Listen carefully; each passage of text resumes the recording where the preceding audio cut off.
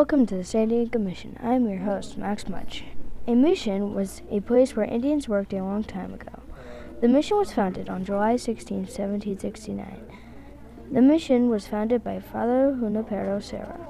He became a priest in 1747 and taught classes in the philosophy for 12 years. The mission was named after St. Didcus of Alcala. Spain built the missions in California so they could colonize and hold territory. The mission was the first mission out of 21 missions.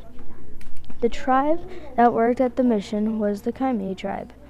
The Indians' lives became more dependable because they didn't have to hunt for their own food. Their lives changed when they moved to the missions because they were now regimented. Regimented means strict orders or schedule.